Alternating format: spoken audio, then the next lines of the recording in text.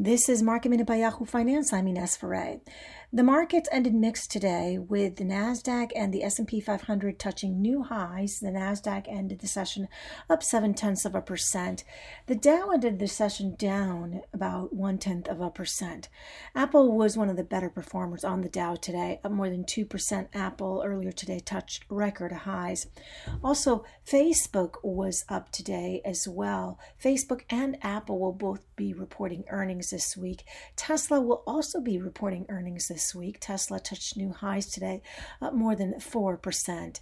And it was a wild ride for GameStop shares, as GameStop shares were up about 140%, touching a day high of $159 before going down to a day low of $61 and ending the session up more than 18%. It's been a wild ride for the stock as Reddit users, Wall Street Bets users as they're called, clashed against short sellers over the last several weeks.